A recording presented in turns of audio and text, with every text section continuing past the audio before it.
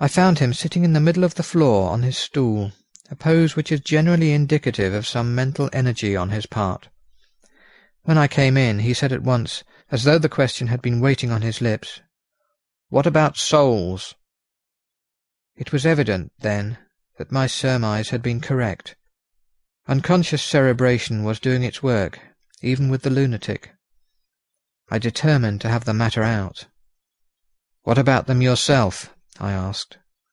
He did not reply for a moment, but looked all around him, and up and down, as though he expected to find some inspiration for an answer. "I don't want any souls," he said in a feeble, apologetic way. The matter seemed preying on his mind, and so I determined to use it. To be cruel only to be kind. So I said, "You like life, and you want life?" "Oh, yes, but that is all right. You needn't worry about that."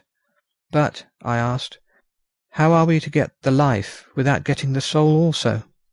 This seemed to puzzle him, so I followed it up. "A nice time you'll have some time when you're flying out there, with the souls of thousands of flies and spiders and birds and cats buzzing and twittering and moaning all around you. You've got their lives, you know, and you must put up with their souls." Something seemed to affect his imagination, for he put his fingers to his ears and shut his eyes, screwing them up tightly just as a small boy does when his face is being soaped. There was something pathetic in it that touched me.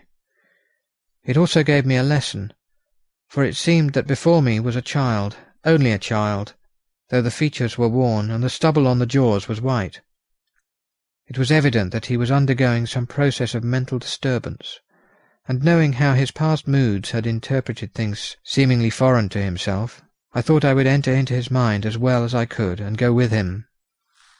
The first step was to restore confidence, so I asked him, speaking pretty loud so that he would hear me through his closed ears, "Would you like some sugar to get your flies around again?"